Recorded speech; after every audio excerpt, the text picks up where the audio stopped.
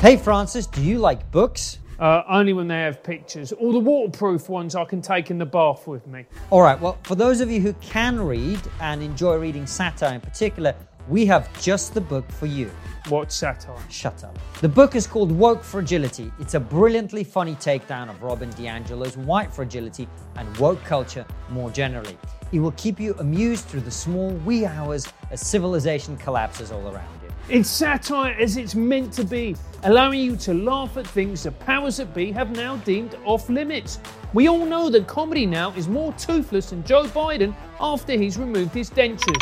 This is what you need to hit the funny bone in these demented times, and it's received an average of 4.4 stars on Amazon. If you've already read Woke Fragility, then Tired Moderate also has 2 other books out, The Little Book of Woke Jokes and Scary Stories to Tell the Woke in the Dark, a woke parody of Scary Stories to Tell in the Dark. I'll read that book. Which one? The little one. Find his books on Amazon and enjoy a satirical book that's funny and playful. What are these terrible views that you hold and that you express that cause, students to be protesting about you on campus and so on? Well, it's mainly about categories. So I don't believe that trans women are literally women. I don't believe that trans men are literally men.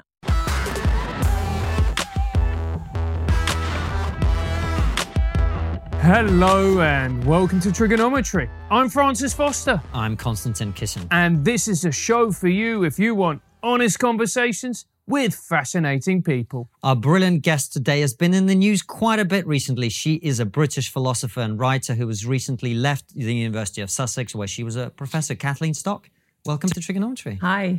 Thanks for having me. It's good to have you. I imagine it's been quite a time for you, and we'll talk about that. Before we get into that, just tell everybody a little bit of who you are. How are you where you are? What has been the journey through life that leads you to be sitting here? Okay, well, I'm originally from Scotland. I am or was a philosophy lecturer at the University of Sussex, which is in Brighton in the south coast of England. And for most of my career, I was pretty uncontroversial unless you specialised in very abstract theories of fiction. And then I got very controversial very quickly because I started speaking out about gender identity and proposed legal and policy reforms and the costs as I saw them for women and girls in particular, and lesbians. I'm also a lesbian, so it was relevant to me. And then things went on from there, and I have been hounded out of my job. You have. And as I say, I'm sure it's been a difficult time. But can we, before we get into what's happened to you, can we start by some of these controversial opinions? The trans issue we've explored quite a bit on the show. Mm-hmm. What are these terrible views that you hold and that you express that cause, students to be protesting about you on campus and so on? Well, it's mainly about categories. So I don't believe that trans women are literally women. I don't believe that trans men are literally men. I think the categories of women and men are useful conceptual categories to pick out adult human females and males respectively. I also think that has consequences for policies because biological sex is really important in a number of ranges of human, across a range of human domains, and medicine is one, sport is another. Single-sex spaces are really important because of the relationships between men and women in terms of susceptibility to sexual assault. So that's it really. I think so you can't change sex. Right. Trans women aren't women, trans men aren't men. Gender identity is not more important than sex, and gender identity certainly shouldn't determine things like access to sporting teams, same-sex spaces, resources, and so on. You're talking a little bit sort of academic language, but Okay. You're not, in the sense the conversations that we have on the show are kind of like that. But I think for just a normal person who's tuning in going, who is this professor who's got whatever? Basically what you're saying is people with male bodies shouldn't be in female sports. People with male bodies shouldn't be in female prisons. People with male bodies shouldn't have access to other women's spaces. And you can't change your sex just by saying words. Yeah. Right. I mean, those things, it's whether you've got a male or a female body makes a difference to all sorts of other things. Females are on average smaller, weaker, slower than males in a world in which most people are heterosexual. You know, males have a sexual interest in females. As we know, sexual assault statistics tell us that females are much more likely to be sexually assaulted than males, and they're much more likely to be assaulted by males than by females. So a progressive society puts in, at a minimum, like places where women and girls get undressed or sleep, gives them their own spaces or tries to.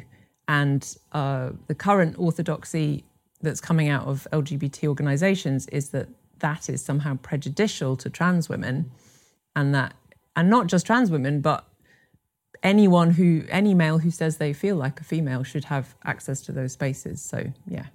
Now, to me, Kathleen, what you've just said just smacks of common sense. Why has that become so controversial? Well, I mean, that's a good question. I think there's multiple causal background factors here. But in universities, it's controversial to say the things I'm saying. That's partly, I think, because of the disproportionate influence of certain academics in the humanities coming out of philosophy, gender studies, who have quite radical utopian style views about what gender is, and the idea is that we need to just queer everything, break down all these boundaries. Even the biological boundaries between men and women are really social, not natural. So that means they can be changed and they're malleable.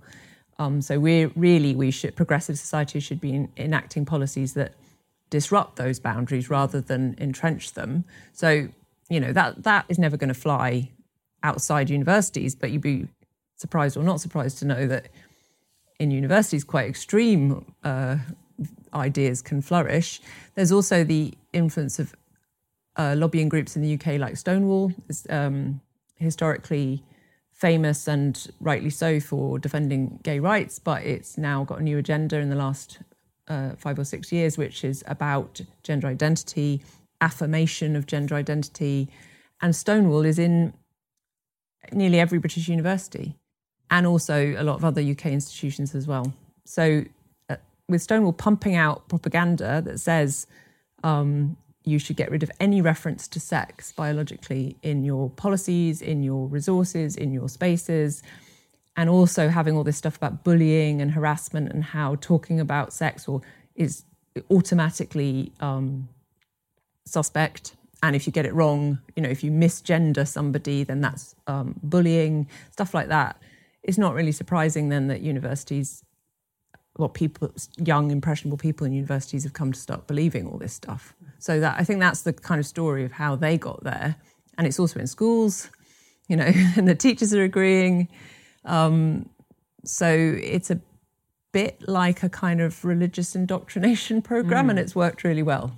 And Kathleen, what was the moment for you? Because we all have a breaking point with this stuff. With me, it was when, after Brexit, people were demonising old white men as being racist, stupid, thick, etc. And my father is an old white man who married a woman of colour back in the 70s. That upset me. That was a moment where I thought, no, enough's enough now. Mm-hmm. When was that moment for you? I mean, it was in 2018, and it was, I can't say that it was one moment, but there was just a series of things in 2018 which I just noticed. One was that the British government, were consulting on whether we should change getting a gender recognition certificate, which changes your legal sex. They were consulting on whether that should just become purely a matter of self-ID, just saying, I feel like I'm female, signing a form, basically paying a small amount of money. At the moment, it's a kind of gate-kept, medicalised process, and it has certain conditions built in. But Stonewall and other organisations were heavily pushing to go to self-ID. And I was looking around for the academics who would be saying, hang on a minute, there's a lot of problems here if you're just going to open up this sort of privilege, really, to anyone who says they feel like a woman, and that will give them all sorts of access to spaces and resources and so on, potentially. So we need to think about this. And yet it was a wasteland. There was just nobody really talking about that. And anyone that outside of universities were trying to talk about that, then they were being shouted down and called said they were transphobic. I mean, I'm actually exaggerating because there were a few people in universities trying to talk about it, but they were having an obviously terrible time. So that started to really annoy me because I'm a philosopher, and my training tells me that I'm supposed to be able to talk about things, argue, use reasons, evidence, and that I'm allowed to disagree with people without it being a personal flaw. So that annoyed me. And then the other aspect, I suppose, is that I am gay, and part of this new orthodoxy is that you can identify your way into lesbianism as well. So, males with male bodies and penises calling themselves lesbians and being accepted by LGBT organisations as lesbians, when the whole point of being a lesbian is you're not interested in male-bodied people with penises. So it just seemed like upside down world. That this was being pushed by gay, traditionally gay rights organisations is just absolutely bonkers. Still, I think, is bonkers. And we'll touch on the lesbian the lesbian thing, because one of my best mates is a gay woman, and she was talking about this stuff right before it became a mainstream issue. And I was saying to her, Simi, why is it that you're so upset? And she was saying that there are lesbian spaces which men would then come into, say, I identify as a woman, and then they would just have to be accepted. Yeah. I mean, one thing I think, certainly back then, that a lot of people didn't grasp, because the stereotype of a trans woman, I think for many people, is somebody who's had surgery, taken hormones, and is probably attracted to men. So probably gay originally, like a gay man who then has surgery and hormones. But actually, quite a large percentage of trans women are heterosexual or bisexual, but they're attracted to women. They're sexually attracted to women.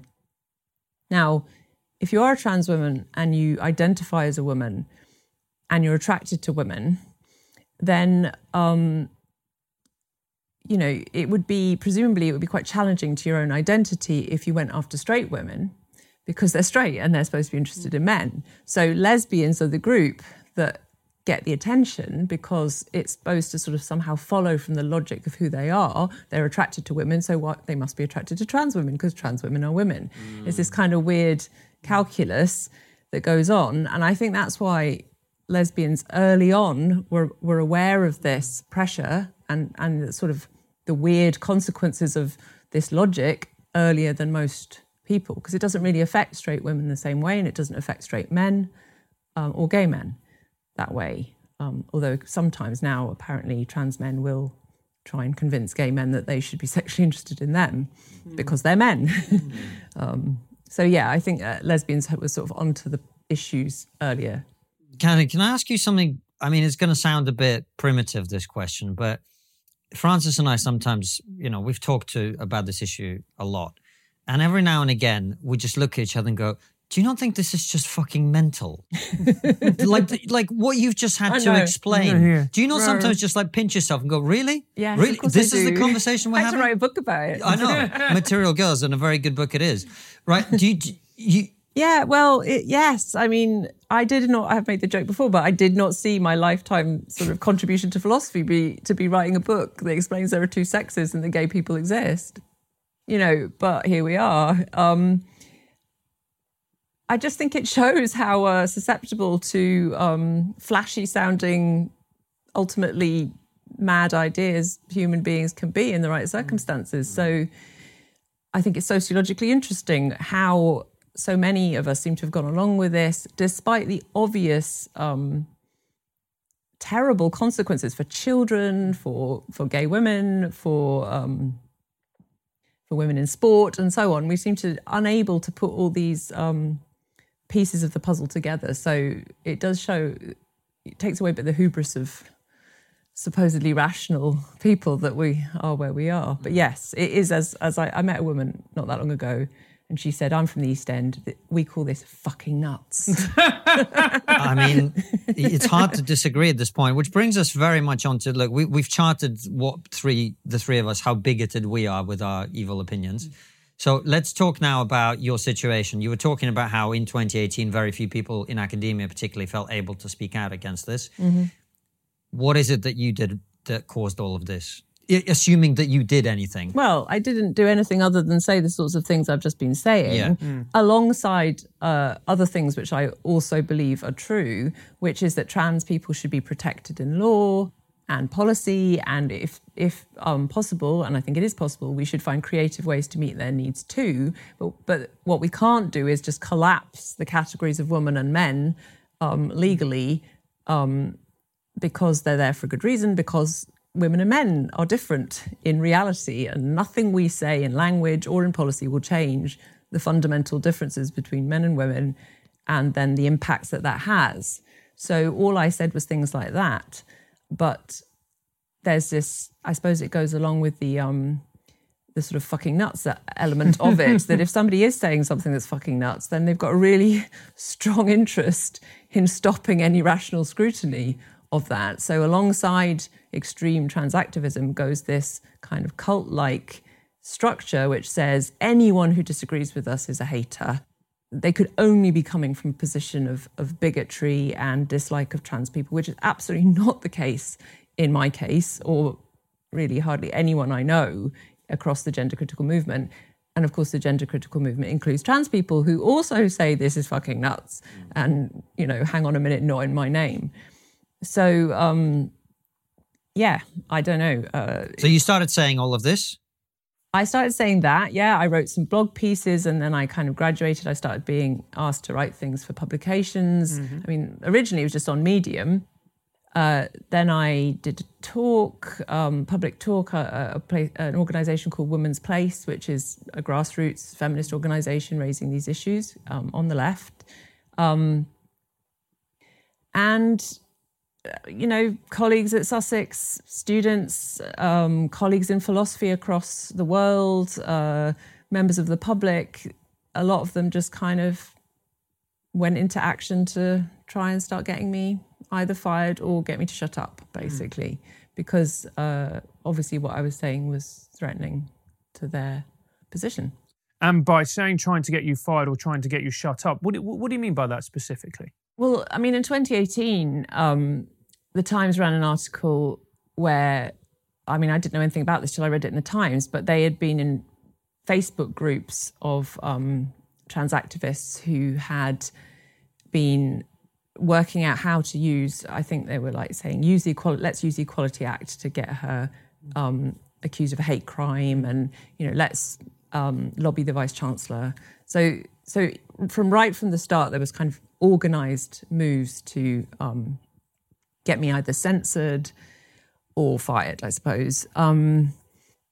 Students have done various things at various times. You know, there's internal complaint systems in universities for good reason, but they can be used vexatiously, and they were used vexatiously against me. So I was put through quite long, prolonged internal investigations for things I'd said online that were perfectly fine, as it turned out, and I was exonerated of all charges. But, you know, the process is the punishment to some extent.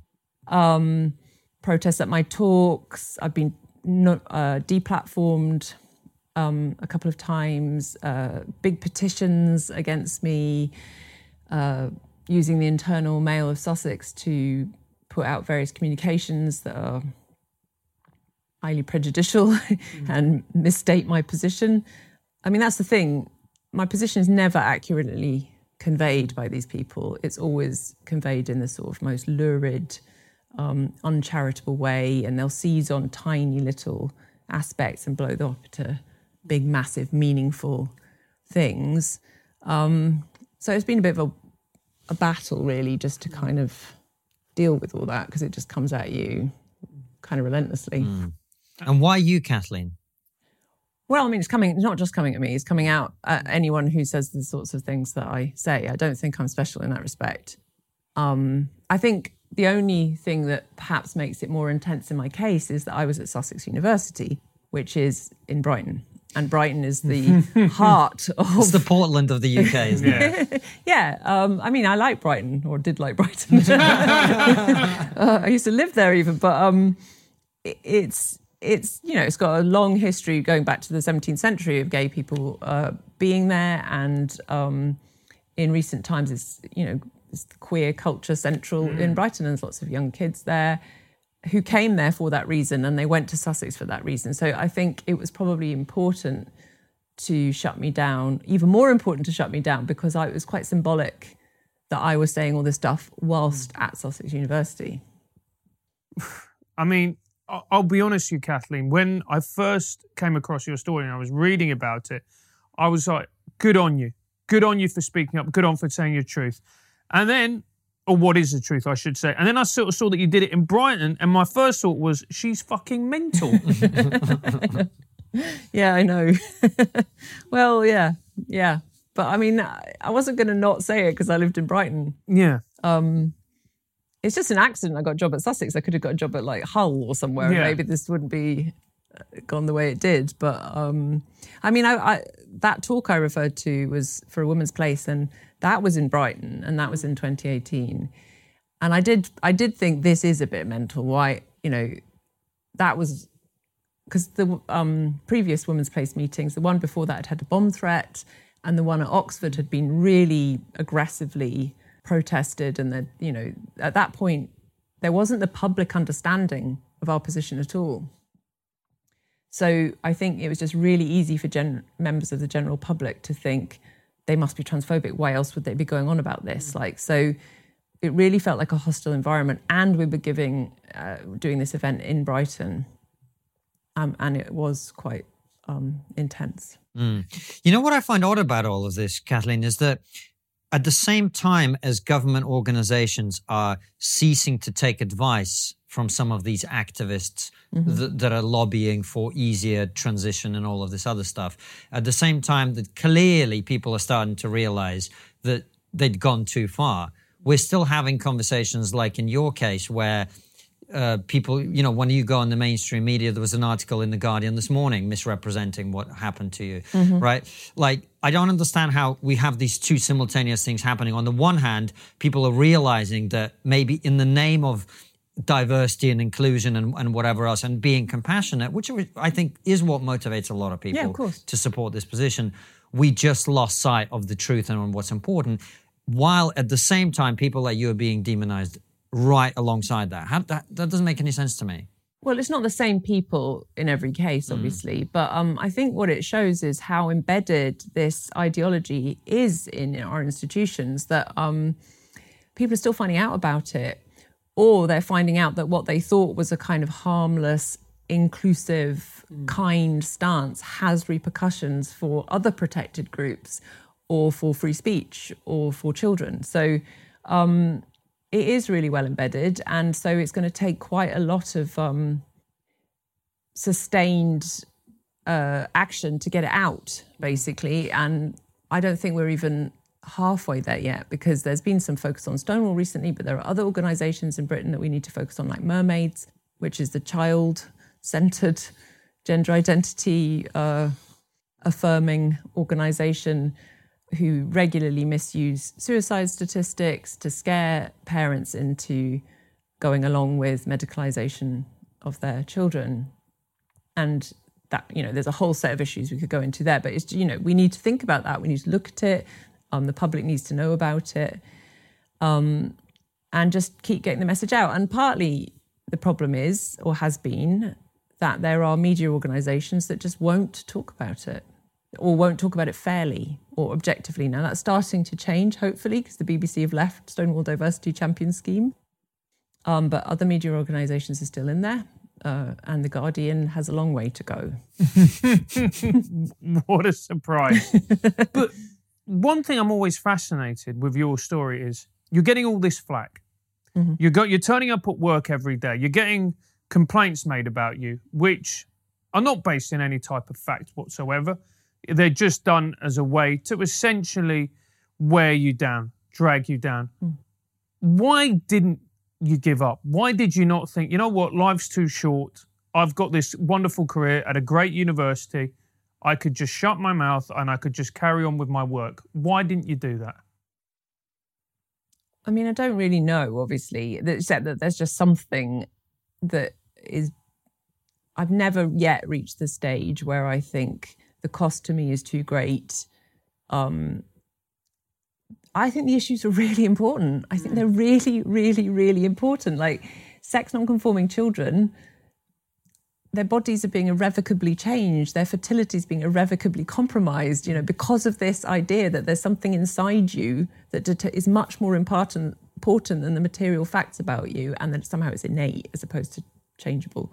So, yeah, those things keep me, that issue and the women's space issue, keep me hooked in. And I just think partly it's my philosophical brain that will not accept inconsistency, even to my own detriment to some extent. I just can't have it. So, but of course I go through periods where I'm like, oh, this is just too much. And then I kind of, make a mental resolution to kind of step back. But then I read something that annoys me. And then I get back right in again. Yeah, and then you get back. So let's go back to the story. You're working in Sussex. It's 2020, 2021. What was a moment for you where you thought, I can't do this anymore? Oh, right. Well, so term started this academic year in end of September. And there'd been a few things, this year that had happened already that had really upset me at the time. But, I came back to campus. Everyone was back on campus because the COVID sort of distancing had stopped at Sussex. So it was all face-to-face teaching. And the first 2 weeks didn't feel great. I knew that I was, a bit of a pariah on campus. I could tell that I was. But then this campaign started. The first thing I knew was I went to the loo and there were stickers on the back of the toilet door talking about the transphobic shit that comes out of Kathleen Stock's mouth. And obviously that's not very pleasant. But I had no idea as part of a campaign. I actually thought that was just a one-off. I thought it was sort of relatively emboldened student. And then the next day, as I walked into work, there were posters all the way over the main entrance with my name on them saying, Kathleen Stock's a transphobe. We don't pay £9,000 in fees for transphobia via Kathleen Stock. So that was quite difficult, to say the least, for me. I felt very, very exposed and frightened, I suppose. Definitely distressed. But anyway, I went home and realised that there was this manifesto up online full of, quite intimidating language, telling readers to get really angry, stay angry, or till angry enough to do something about it. We've fucking had enough. She's a spiteful bootlicker, transphobe, etc., and saying until she's fired, you'll be seeing us around. And then they'd taken pictures of this guy all in black with a sort of dressed like Antifa kind of stuff, holding a big sign saying stock out with flares going off, standing on the University of Sussex sign. And that was on the website as well. And from then on, it just, every day there was a new action. So they took all the posters down. They all went up again the next day. Graffiti started going up. There was about 10 of them arrived on campus unannounced one day, all with signs saying stock out, fire stock. And then leading up to this open day protest where about 100 people were across the campus, the main sort of square of the campus, whilst parents and potential applicants were coming in. They were all standing there with their masks on and their banners. Actually, some of the banners apparently said quit stock. So clearly, it's like either saying I should be fired or basically trying to get me to quit, which obviously they did eventually. So all of that was shit, obviously. And I was teaching from home at this point on Zoom because the police had told me not to go onto campus and had opened an investigation into it. Why did they do that? Why did they say you shouldn't go onto campus? Well, because I would say, I mean, it's a clearly intimidating, harassing atmosphere. And Sussex is a campus university set in the Sussex Downs. It's not like you can just sort of slip in and slip out again. Once you're there, every 10 to the hour, everyone moves lecture theatre. There's just hundreds of people streaming across campus, including me, had I been there. It would have exposed me to potential risk. So they were concerned about your safety is what I'm getting at. Yeah. I mean, the language of the manifesto is clearly aggressive.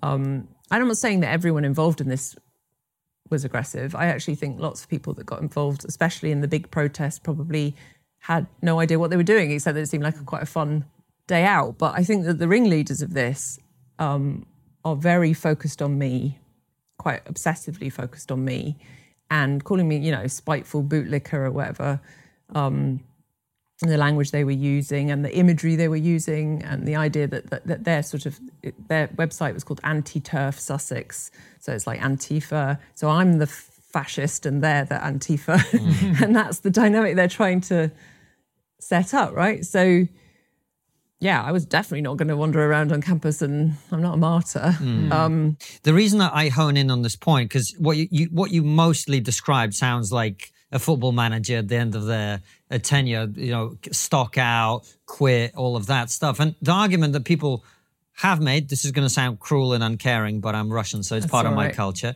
is you believe in free speech. These people were expressing an opinion about you. They didn't like your views. They didn't want you to be around. They expressed that. You weren't physically assaulted, no, as far as I know, no. Right? So isn't that their free speech to say stock out? Well, I mean, if they were just saying stock out, then obviously that would be their free speech, but they weren't just doing that, were they? I mean, it's not up to me to decide where the borderline of legal definitions of harassment fall, but as far as I can see, the police think it's conceivably within that.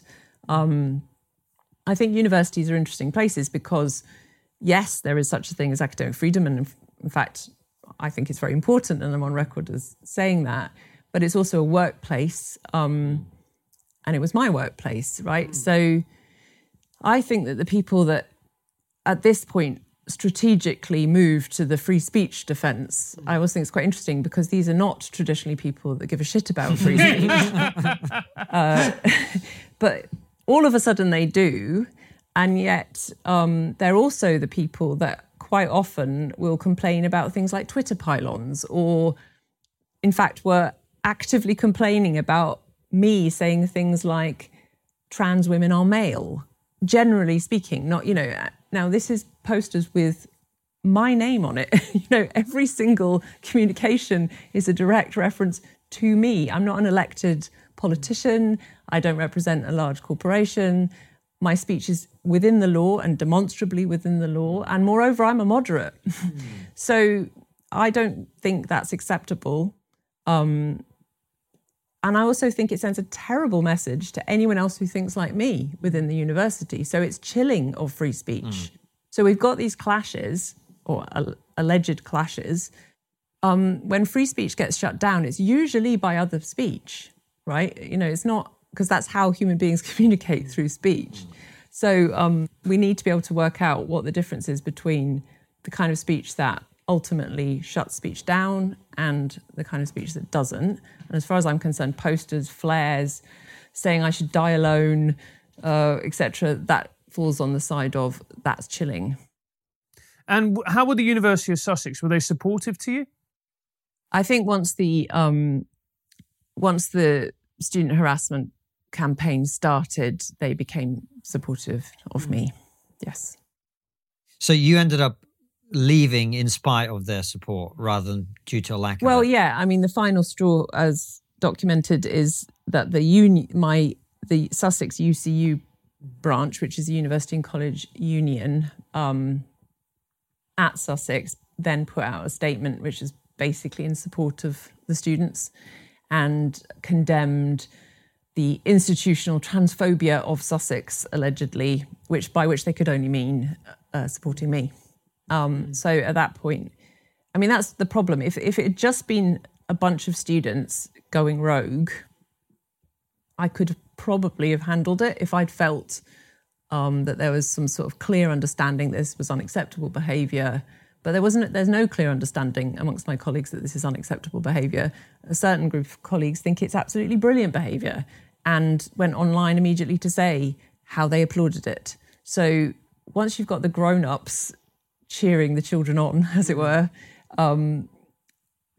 it's just not an environment I want to be in anymore. Hey Konstantin, do you like Christmas? No, in USSR we cancelled Christmas and we had Lenin Fest instead. What's that? We celebrated glorious leader and rewrote story of Jesus to make it better. Really? Yes, in our story, 3 wise men were killed and gifts meant for Jesus redistributed to glorious workers of the Soviet Union. Jesus was put in Gulag for having wrong opinion. As we call it in Russia, happy ending. Right. Well, if you do want to celebrate the festive season, then there's only one way to do it. Grab yourself a ticket to our final live show of the year at the Leicester Square Theatre on Saturday, December the 11th. Yes, it is discussion with one of our favorite guests, Aisha Akanbi. She is almost as good philosopher as Vladimir Lenin. Yeah, exactly. Our 2 previous shows sold out completely, and this one will as well. Grab your ticket now before it's too late. Click on link below. During interval there will be special entertainment. I will ride bear with my shirt off. I didn't realise we were going for that demographic, mate. Oh yes, we are. Excellent.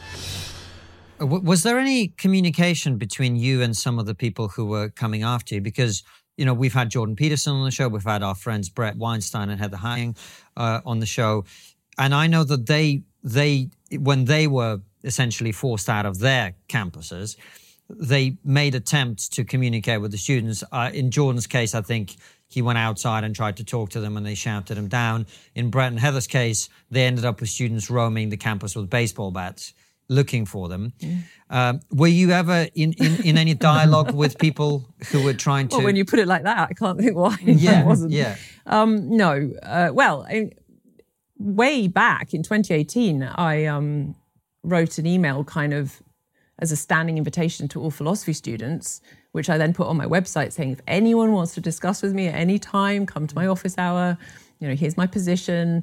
And I've always made it clear that I would not expect students to agree with me. I will put stuff on the reading list that disagrees with me. I do that anyway for anything I'm teaching, and most philosophers do. So I've kind of communicated that way through the standard pedagogical methods. And I've gone out of my way to make it clear that I'm open to dialogue. And occasionally people have taken me up on that. But no, once this started, I'm not a mug. I'm not like, what am I supposed to do? I'm not like, I don't think I'm some sort of messiah figure to go out there and like overcome this. These are, the people running this are wankers and I have no desire to talk to them. Yeah. Well, look, people are going to accuse me of victim blaming and all sorts of things, but it's my job as an interviewer to have the conversation and to prod at the seams of what we're talking about. Because I guess the real question underpinning this line of discussion for me is, where is the line between their free speech and harassment, intimidation, things that are actually against, you know, the law or against what a workplace should tolerate? Do you see what I'm getting I understand. I mean, that's a standard philosophical question. Yeah. And where do you think that is? When did they cross the line with you, do you think? Well, I mean, I'm not necessarily that clear in my own head about where exactly the line is. In my experience in philosophical thinking generally, lines are blurry and there is no line, and I'm a sort of Aristotelian, I think context is always relevant. But that's quite a controversial position, Kathleen. What? Context is always controversial relevant. position. Context is important. Well, for some philosophers, it really isn't that important. So I don't think he was talking about philosophers, but it doesn't matter. Carry on. But I think from the minute they put the posters, I personally, that crossed my line. You know, I think, again, there's this sort of failure of empathy defensively from my critics who just can't, I think they would not put up with that in their own workplace. Was it directed at them? But they expect me to. But I also think the manifesto, the language of the manifesto is threatening, and it's not, you know, rational debate or even sort of vociferous disagreement. It's actually, I don't think they even know what I think on half these issues. It's just get her out. It's more like get the witch out, right? So I don't think people should be in any doubt that this is some sort of like, you know, academic dispute gone a little bit wrong. There's nothing academic about this. There's something pretty primitive about this. It's like, get that heretical figure out of our environment. You know, people are holding up signs saying we were meant to be safe here, and yet nobody can explain why I made them unsafe.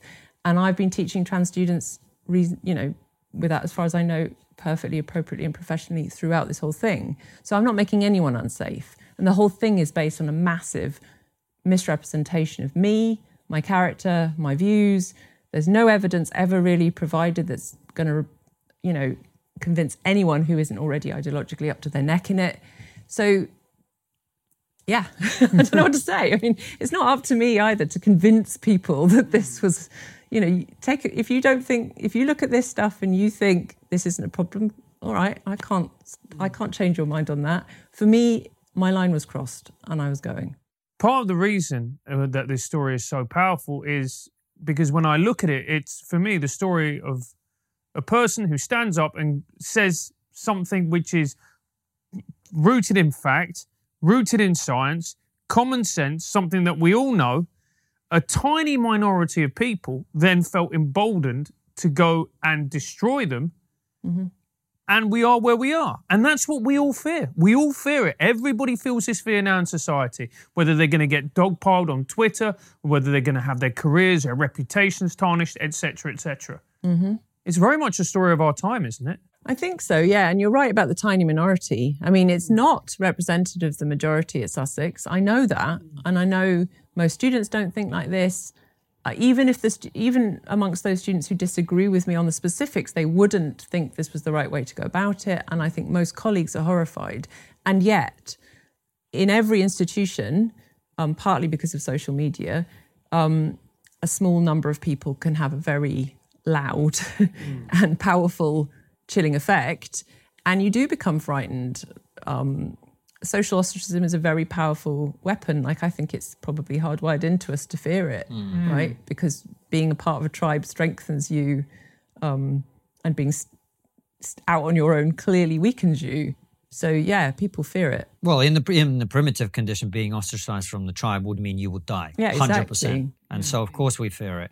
And by the way, I have a lot of empathy for your situation. Again, I was asking the questions to get to the bottom of the argument. Right, you don't have to. No, but I feel it needs to be said, because even people who watch this show, which is people who are intelligent and are approaching this conversation from a sort of more enlightened place, even they sometimes, oh, you said this. We've become very black and white in society, which I think speaks to your case as well.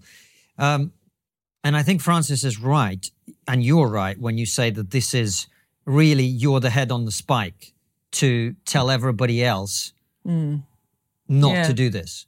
Don't speak out. Yeah, and to some extent I have... I did leave, so I do worry that I've effectively made it easier for similarly motivated people to act this way in other universities. I mean, academics are in this quite strange position, which they always were in, but I think it's supercharged by social media and the ability of students now, small numbers of students, to organise really quickly. So we are there to basically say what we think. That's built into our job description. Academic freedom is a value. It's written into the mission statement of every British university. But at the same time, universities are now in competition with each other for students. So they're trying to massage their images and make themselves look as attractive to students as possible. And the students are right there, in your face. So it's a bit like a school, although it's not a school. And of course they're adults, but they're young adults, and They're still finding their way in life, a lot of them. So it can be quite a volatile mix if you're saying something that some numbers of students really object to. So I think that's an interesting aspect of this. It's not, now in a way, through leaving, I've become freer to say, like I just said, that I thought the ringleaders were wankers. And I do. But I couldn't really have said that, I don't think, in my pedagogical role. But I'm not a teacher anymore, so I can say that. But I think we've got people left in universities, to get to my point, who are increasingly exposed to this. And this has set an example, so I hope basically universities have to help these people. They have to support them in expressing controversial views. But didn't they do that with you? They supported you and still you were forced out. They supported me quite late on. Right. I mean, I think for a university to support someone in my position, ideally, you would identify quite early on that they're at risk and that they are being isolated, and you would move various structures in to psychologically support them. You would also look at your social media policies. Now, this is where you might say, like this is an incursion into free speech again. But, when you've got academics, sometimes more senior to you, on social media saying, this person is a bigot for saying this, like no evidence, no argument, just transphobe, bigot, they're like a racist, they're like an anti-Semite, etc., churning that out to students, then I think universities should look at that and say, okay, our social media policies should not allow people to just defame others in the institution. So, and that's not just for the sake of it, it's because it has this effect on the whole institution, becomes paralysed because they're frightened that it's going to happen to them. These are complicated interactions between the speech of this lot and the speech of that lot. I'm not underplaying that at all. It's really a mess to sort out, but it is a problem we have to address. The thing that I just can't get my head around it, this entire hashtag be kind while screaming epithets at the opposite side, wishing to shut them down, effectively destroying their lives. Let's just call it what it is. It's just trying to destroy It's trying to destroy their lives, yeah. It's trying to destroy their lives. Yeah, yeah. But how does that work? Well, it works partly because kindness is not a transparent value, is it? Like, there's a saying, you've got to be cruel to be kind, so like how exactly you are kind should be an open question, but kindness as a value tends to be adopted by really narrow-minded people who interpret it in ways that sort of are self-serving, basically. So it's like a fig leaf for their own will to power, basically. So I found it quite amusing at various times to see that my biggest, most vociferous, aggressive, sneering critics usually have like hashtag empathy in their bios. But the whole, again, a complicated story, but activism, social justice activism is now being rewarded professionally in universities. Like, you can say, I'm on the equality, diversity and inclusion group in your promotion application, and that will be a good thing. And, there's all these little power structures being folded into the bureaucracy that allow individuals who are not empathic or kind to use that language to cloak their own ambition or envy or desire to get ahead or whatever it is. So, yeah, be kind, be inclusive. These are very nebulous, vaguely defined terms that can be interpreted in lots of different ways, can't they? And well, once you've decided that your opponents are Nazis, then the kind thing to do for society is to destroy them. Exactly. Now, here's a question which is quite controversial, and I'd love to get your opinion on it, which is, how much responsibility, because I'm all about responsibility, should the gay rights movement take for this when it comes to things like Stonewall? They did a lot of great work in the 70s, 80s and 90s when gay people, as you know better than me, discriminated against. We've now come to this point where gay marriage, widely celebrated, and now we've come to where we are now. Mm-hmm. How much responsibility do you think the people like Stonewall, etc., should take for this? Well, I don't think that the original founders of Stonewall should take any responsibility for what's happened now, because they're not involved anymore. I mean, these organizations have a rolling kind of membership, as it were, in the trustees and the management. But the and actually, you know, at least one of the original founders, Simon Fanshawe, has been very, very critical of the direction that Stonewall has taken.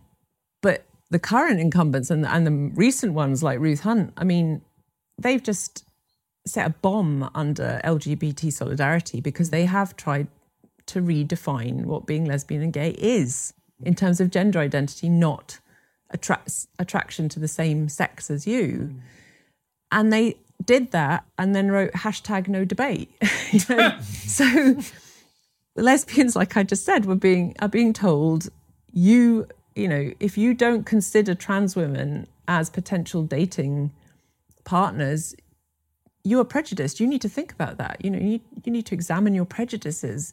Like, no, the whole point of being a lesbian is that you don't fancy males. That's the point. So now that's the ordinary person's understanding of what gay is, but that's not the understanding that Stonewall has anymore. So they're in these multiple contradictions. And yeah, they're, like I say, because of their influence in British institutions, they are very responsible for a lot of this. They really, the T-shirts, trans women are women, get over it, from, 2015 onwards, trying to change the law around sex by deception. That's one thing they've been trying to do, so that it's not a crime or in any way wrong not to divulge your own sex in sexual relations with a partner. That's in one of their manifestos. So, you know, that raises all sorts of questions. People want to know who they're going to bed with. Sorry to interrupt, just to put it into the ways that people can just see what you're talking about. If you go out on a night out and you meet another woman and she happens, I fucking hate this. You meet another person who claims that they're a woman and has a penis, and you go home with them and doesn't tell you, like, that's what you're talking about, that situation. That would, so if that proceeded in certain directions, that would count as sex by deception. I mean, there are laws that prohibit that, and that you are supposed to disclose your sex, and that it's there's precedent cases where people have not disclosed their sex. They pretended to be of the opposite sex in a sexual encounter, and when the victim found out, that they were very traumatized because that's not reflective of their own sexual orientation. And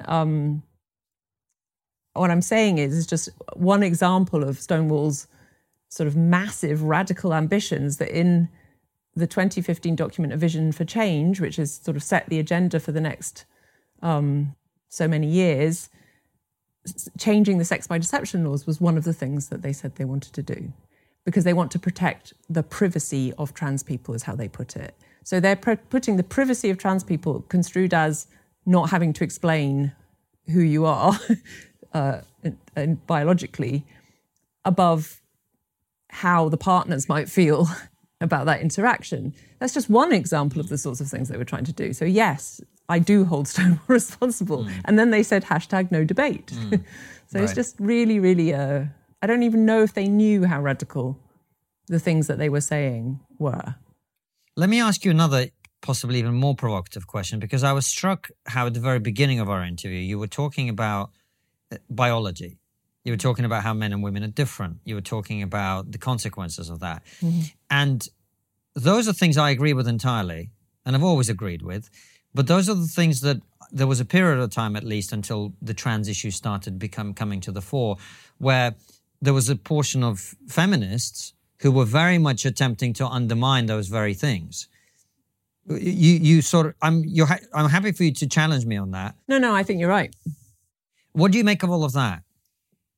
So I think, I do talk about this a bit in my book, but there was a time in feminism in the late 20th century where some feminists, academic feminists in particular, would try and argue that womanhood was not the same thing as being female. And they weren't doing that with any kind of trans inclusivity in mind. They were doing that because they were trying to avoid, fruitlessly, I think,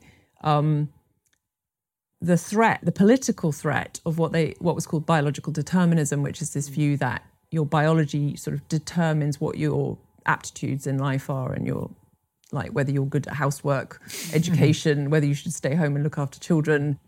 And that was, that's a conservative position that still exists in lots of places. But they thought they could avoid that threat by saying, aha, but women aren't female. They're only contingently female, but, it's an accident. Womanhood is a social role that isn't necessarily attached to being female, though quite often the patriarchy forces us to do this because that's what men want. And so that was one part of it. There were radical feminists who said that that sort of the femaleness itself was and maleness were constructions of patriarchy. And then there was the sort of post-structuralist version through Judith Butler that said that heterosexuality was was a social construction of patriarchy or of heteronormativity. And, I've now definitely moved into academic language, but the idea is that, the things that evolution basically hardwired into our species are not, in fact, hardwired. They're socially produced, and because they're socially produced, we could change them if we wanted. So there's nothing natural about males and females, and there's nothing natural about heterosexuality being the dominant sexual orientation for humans, they would say. So insofar as feminists went along with all that, then yes, they did. Maybe they didn't foresee that it would go this way, but they laid down some of the groundwork for this now, because it is the idea that everything's inherently fluid and flexible, except when it's innate. Never makes any sense really. But the reason I bring it up, Kathleen, sorry to interrupt, is I think to me that's a textbook example of why you should never pursue political advantage through lying. Why it's important to look at the facts, even if they are uncomfortable or unpleasant to you in that moment, because it will end up being used against you at some point. Well, I'm sure it's true, you shouldn't, but I don't think they thought they were lying. They thought they did believe that everything was socially constructed. They had arguments that led them to those conclusions. The arguments were terrible. And ignored the data. But they believed them. Yeah. Well, they ignored the data, but it also they did have a story about how the data was not the thing they should be paying attention to, because science itself was a construction, on this view. So everything's a construction. So they can become very skeptical about when people say, evidence has shown us, because they think that that's political as well and politically constructed.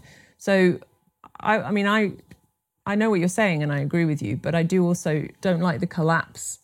It's part of the polarization in this area to people could be wrong without lying. It's true. Look, and by the way, I'm not actually trying to make it like, the feminists got at all. To me, truth is a sacred value. It really is. Yeah, but they think they're saying something true too. I know, but the problem is that, yes, they thought they were saying it, but the system they created presupposes the non-existence of truth by default. If everything is the patriarchy, then nothing is the patriarchy and nothing is true. Okay, well, you're going a bit fast, but yeah, I will concede that they would think the notion of truth itself was suspect. Mind you, if you say it's sacred, it makes it sound like you're adopting a kind of quasi-religious attitude towards it, and that's not necessarily great either. It's an interesting philosophical argument. I'm not... do you mind if I carry on with this? No, you crack on, mate.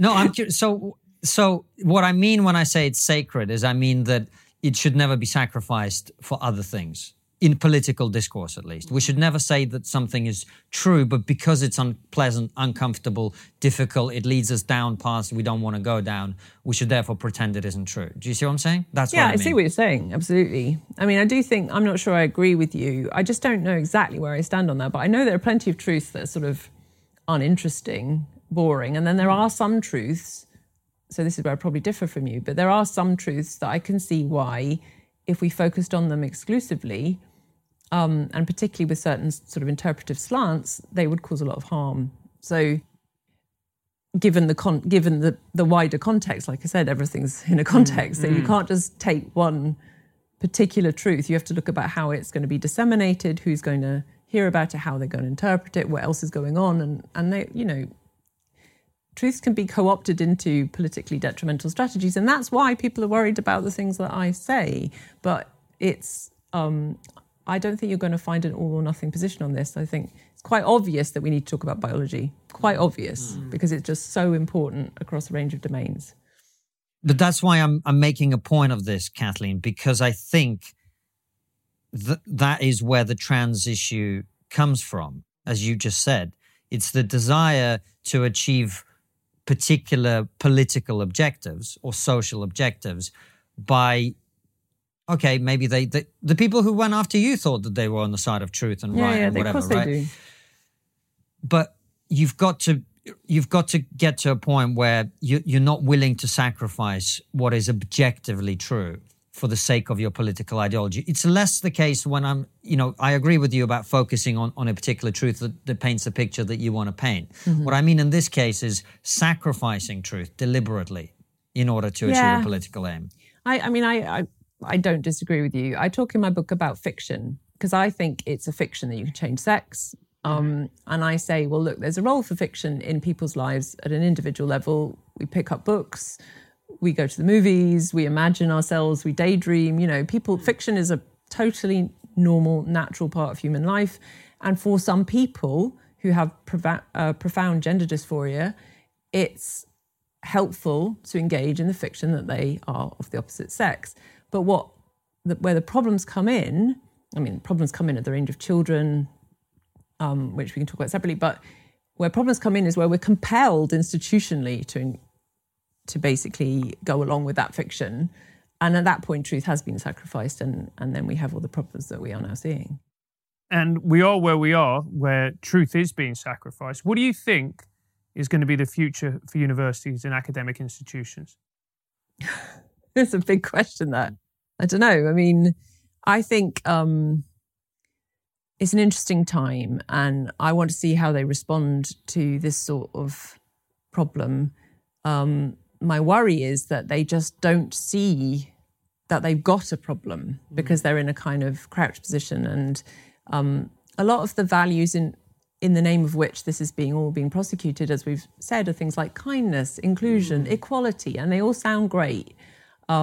So the danger is that university managers, who are not deep thinkers quite often at the best of times, think, well, how could this be wrong? And basically the whole HR sector within universities is becoming moralised in very narrow directions through lobbying groups, through benchmarks, through kite marking schemes, through, all these kind of boxes that HR want to tick in order to establish that they are a good place to work and a good place to study.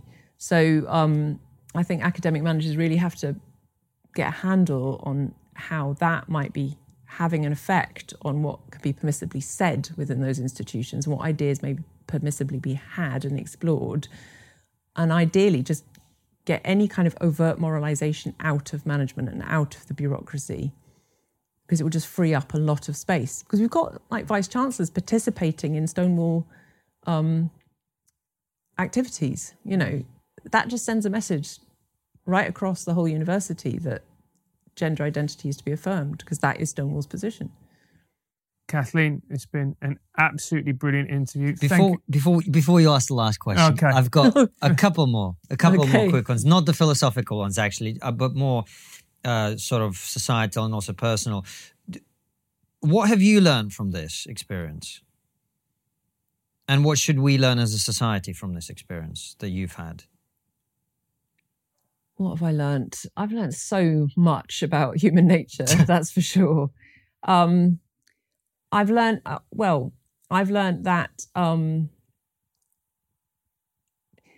I've learned what solidarity is in the sense that women in particular across the UK and grassroots organisations have supported me and kept me going. And if it wasn't for them, I could never have done any of this. But I've also learned what solidarity isn't within institutions. And I've learned that solidarity is really important. If basically other academics had come out much earlier and stood beside me and either said, we agree with her, because lots of them do, or at least she should have a perfect right to say all this, we wouldn't be where we are. But basically, ostracism, the mechanisms for ostracism destroy solidarity. And those two things, are antithetical to each other. So with more demonstrated solidarity amongst people, there would be less ostracism. But ostracism will thrive where there's no solidarity, if that makes sense. So I've just learned the importance of basically standing up and saying, yeah, I'm with her or him at crucial times, because it sends this message. And if people don't do that, then you really are on your own.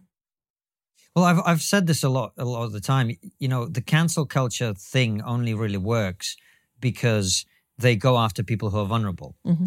I say many of the same things that you say, and no one goes after me because they can't do anything to me. Well, exactly. And now I'm out of universities. Like I said, I am aware of that.